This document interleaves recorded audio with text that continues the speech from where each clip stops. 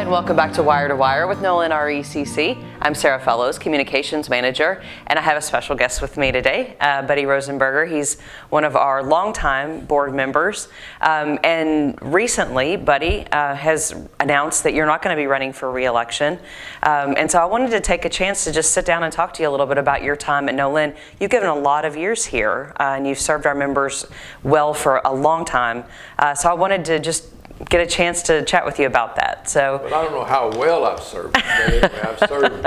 You absolutely almost 45 years. So. Right. So this would have been this will be your 45th year that you're serving in District 1, right? Yes, ma'am. So what area does that cover, District 1? Well, originally, Mr. Earl Templeman was the director from 1, and he was president of Cecilia Bank.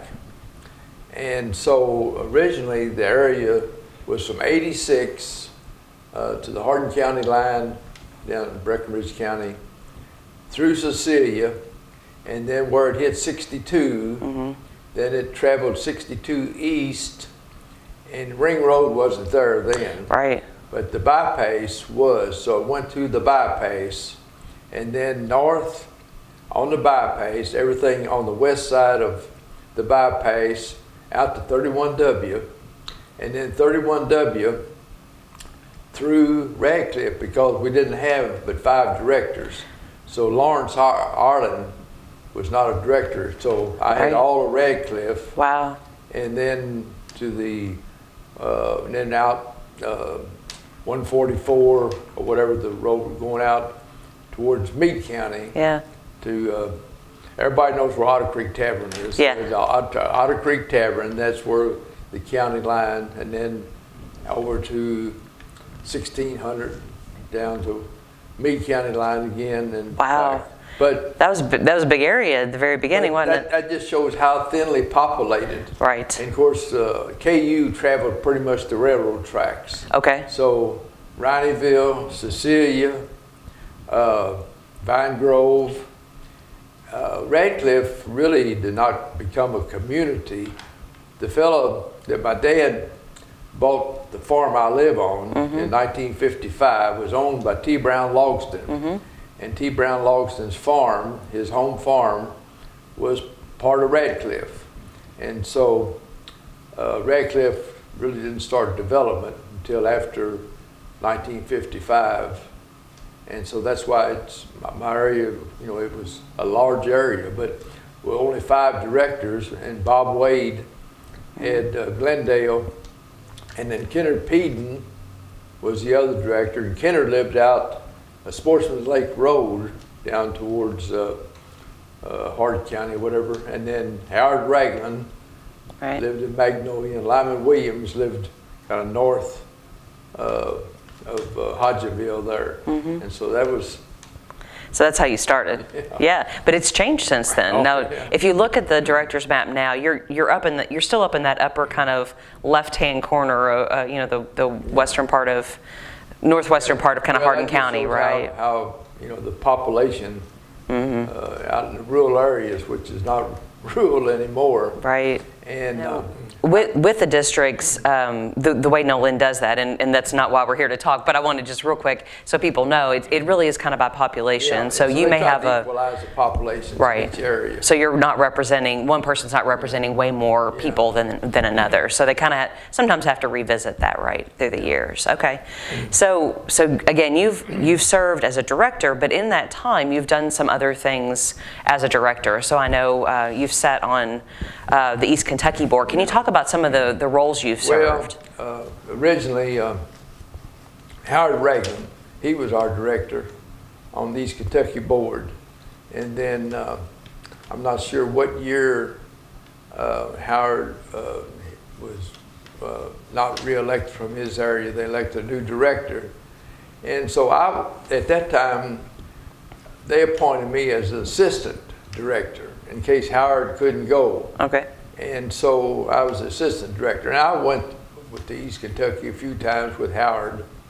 And so when Howard wasn't reelected, the board said, well, why don't you just go ahead since you know how to get up there anyway. So.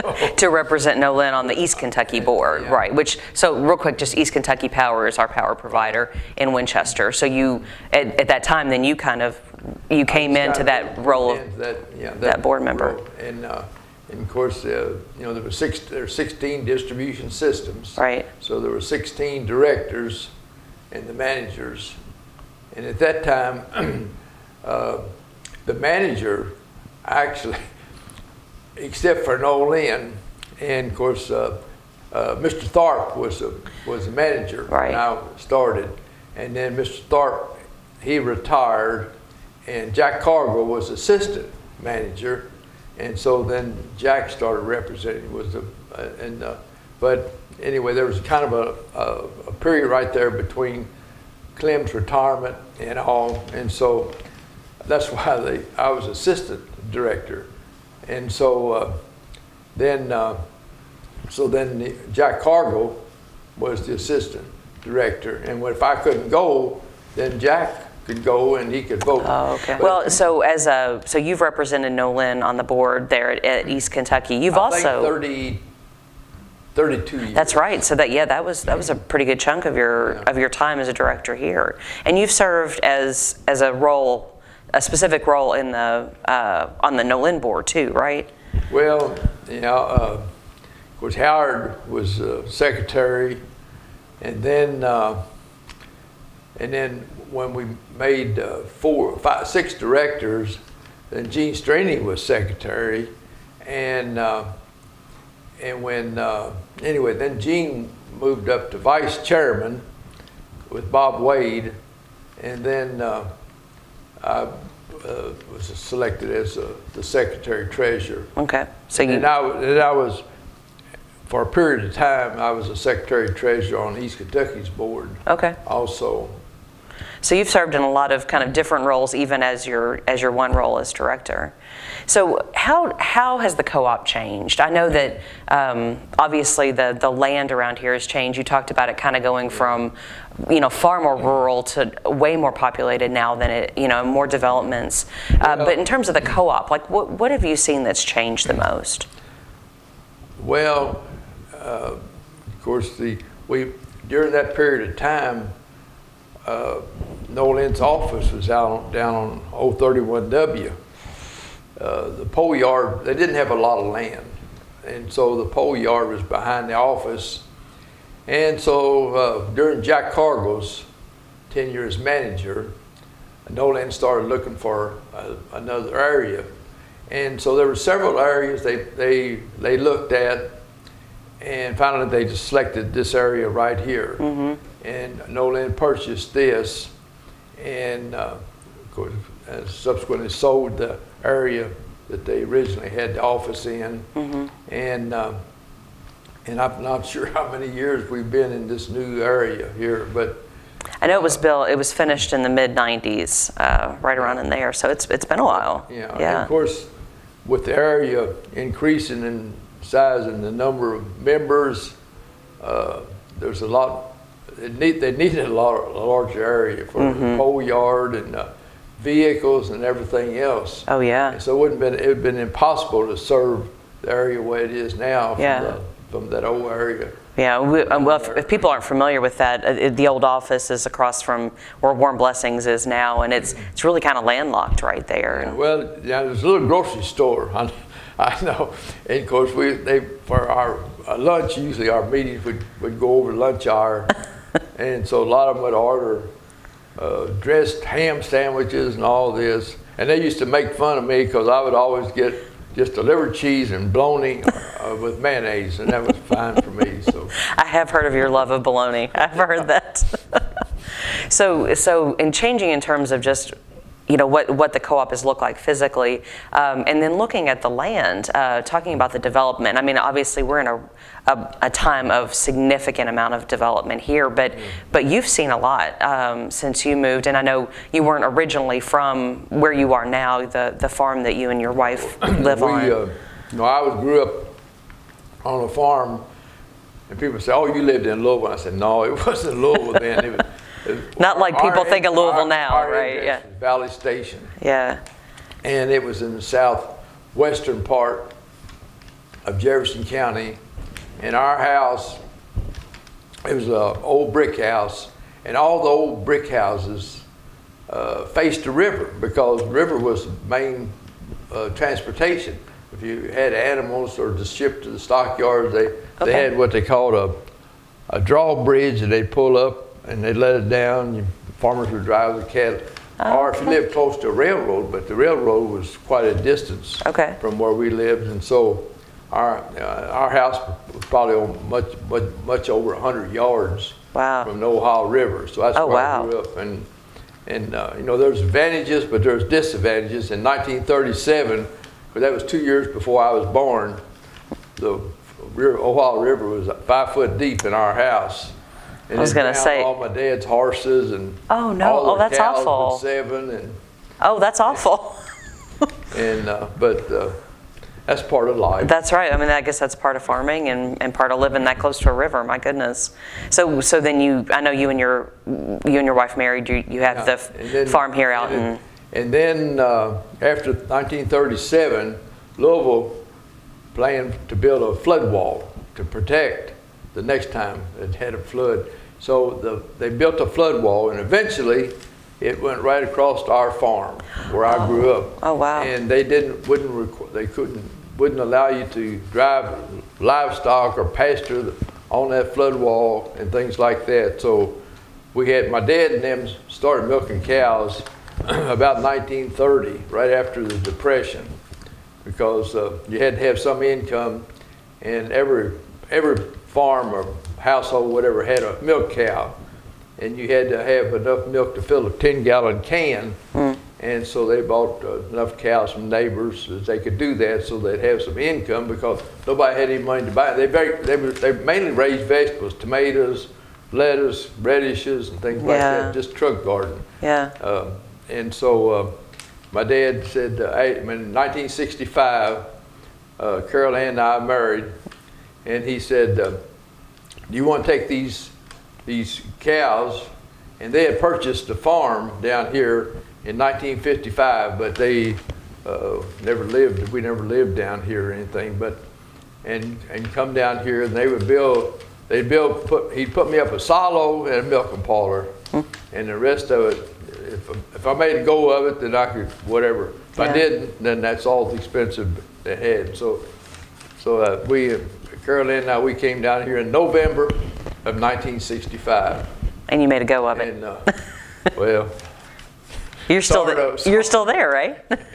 We're still working at that goal. So. Well, I know. So I know you've seen that land. I mean, to have moved there in the '60s, to know, I know we've talked previously when we did another column about how it changed the landscape there, though. Having so many more people in that area, and it feels less rural, and you made that comment earlier. So is that one of the biggest changes you think you've seen? And you're talking about changes. Originally, when the REA came in, they got real low rate loans, and so they could serve rural areas. And they said, but you have to serve anybody who wants electricity and can pay. You have to serve them. So they pretty much ran the lines as the crow flies, not along the roads, across fields, over hills, whatever. Right. Shortest distance between two places, right? And but that was the cheapest way, but that wasn't the easiest way to maintain them. Right. And so you have your electricity. I mean, it really didn't go out any more frequent than it did up at Valley Station, where on LG&E, but it was just hard to maintain. So during Jack Cargill's, when he was manager, he had plans to run the lines along in areas along the roads, right, so that Nolin could maintain the lines, and so it's really been a big benefit in our area, because with new poles and lines along the road, our electricity is very seldom ever out. It's so much easier, and they did that not just in our area, but a lot of the areas. And so that was one of the big changes. And I think that's a really interesting thing for people to think about, because like during the windstorm, for example, when we had to, some of our trucks were trying to get in some kind of hard to reach places, and you wonder, well, why are there poles and lines there? But I think that's a really good thing to point out in terms of why it was originally there. When you're able to move them out to the road, but not all of them are there. So that's a really good point to make. Kind of interesting story. A neighbor of ours, he lives out. There's a big hill. I showed Sarah, Blue Ball Hill. That's right. And you can see for miles. Mr. Willis Williard, bless his heart. He's passed away now, but he said, I guess it was like 1938 is when they received electricity or they put out the lines. But you had to have 5 people that wanted electricity. And of course, they had to run a line over Blue Ball Hill because Mr. Williard's farm and his house was on the west side. And another fellow was Solly Knoll. And so Mr. Williard's dad said, well, I'd like to have electricity. But it was only like maybe 3 people. And so he said, okay, I'll pay for 2. And he went to Mr. Knoll, and he said, would you sign up? And Mr. Knoll said, well, people had never had electricity, so they didn't see any advantage. Sure. And he said, well, I'll probably never hook up, never turn the lights on or anything. But he said, if you would like electricity, I'll go ahead and pay another I think it was $5 they had to pay. And so I thought that was interesting. And of course, usually all they did was hang one light card down in the center of the kitchen or whatever. Yeah. Put a light bulb on it. And so they ran the electricity over Blue Ball Hill to Mr. Williard. To get to Mr. Williard. Yeah. Now, did the other man ever use his light bulb? Do you know? But, I bet he did. I bet he did. So what has been, outside of just kind of navigating all of those changes, what has been the most challenging part for you to be involved in the co-op, to be a co-op director? Well, Nolin has always had wonderful employees. And if there were challenges, and I'm sure, there were a lot more challenges to the employees, and but they pretty much, I don't really, can't really think of a really big challenge because everything was really well planned with the wonderful employees and the wonderful work conditions. And I noticed one of the recent emails we get from the NRECA, and I think it's up in Wisconsin, and because they have problems maintaining employees and getting new employees. Wow. And I don't think that's, thank goodness it's been a problem because we've always had, wonderful managers and wonderful staff, and like Sarah, and it's just. I'll pay you later for that thing. Nolin is just, and Nolin is looked up to with the other 16 systems, or the other 15 systems in East Kentucky's area, and in the systems in Big River's area also. So. Well, that's good to hear. Well, it's because we have good directors too. Well. So what do you hope, and I know you're stepping off the board, and that makes all of us very sad, but what do you hope for in the future? How do you see kind of things moving forward, beyond your years? Well, what's in the future, the technology, the little cell phones we have today, when I went on board, they weren't available. Right. And I remember this one director from Farmers at East Kentucky, and he would come, and he had this great big, like a brick thing, and he put it on the table, and that was a cell phone. That was a cell phone. Oh yeah, But the technology today is like, you don't have to read your meter anymore, and you really don't even need to call in if your electricity. That's right. Because Nolin has a 24-hour people sitting, and if your electricity goes out, they know right then. He quits blinking or whatever. That's right. From your meter. That's right.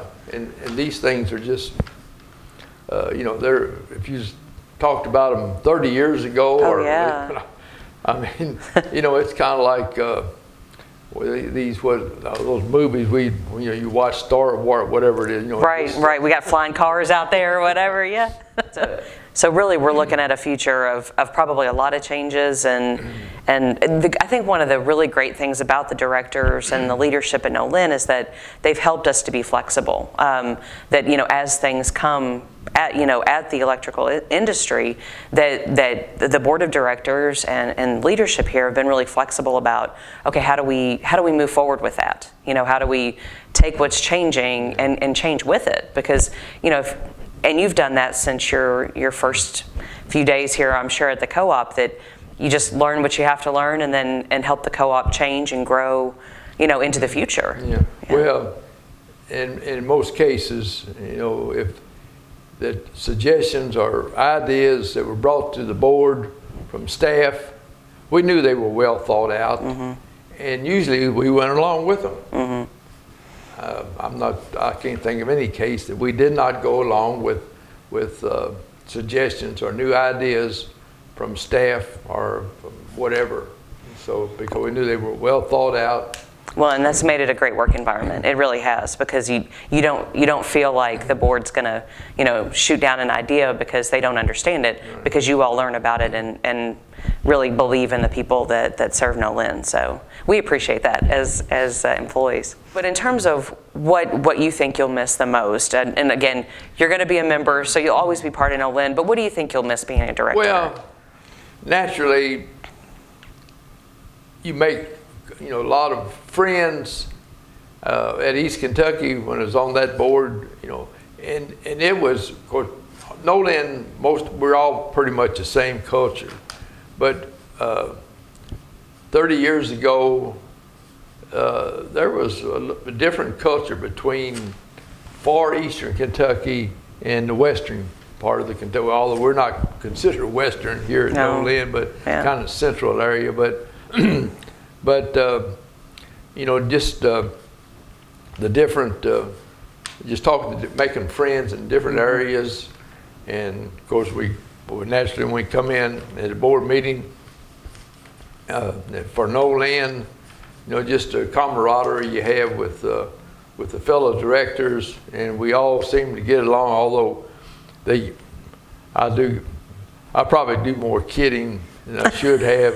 Well, we appreciate all the years that you have put into Nolin and to the members here. And one of the things that's always impressed me about you is what a good heart that you have, and how earnestly you want to serve this co-op. And it's just a part of who you are, and I've appreciated that, getting to know you, and I know the co-op has been a better place for it. So thanks for sitting down and talking to me. It wasn't too bad, was it? No, I okay. enjoyed it. Thank you for joining us for Wire to Wire with Nolin RECC.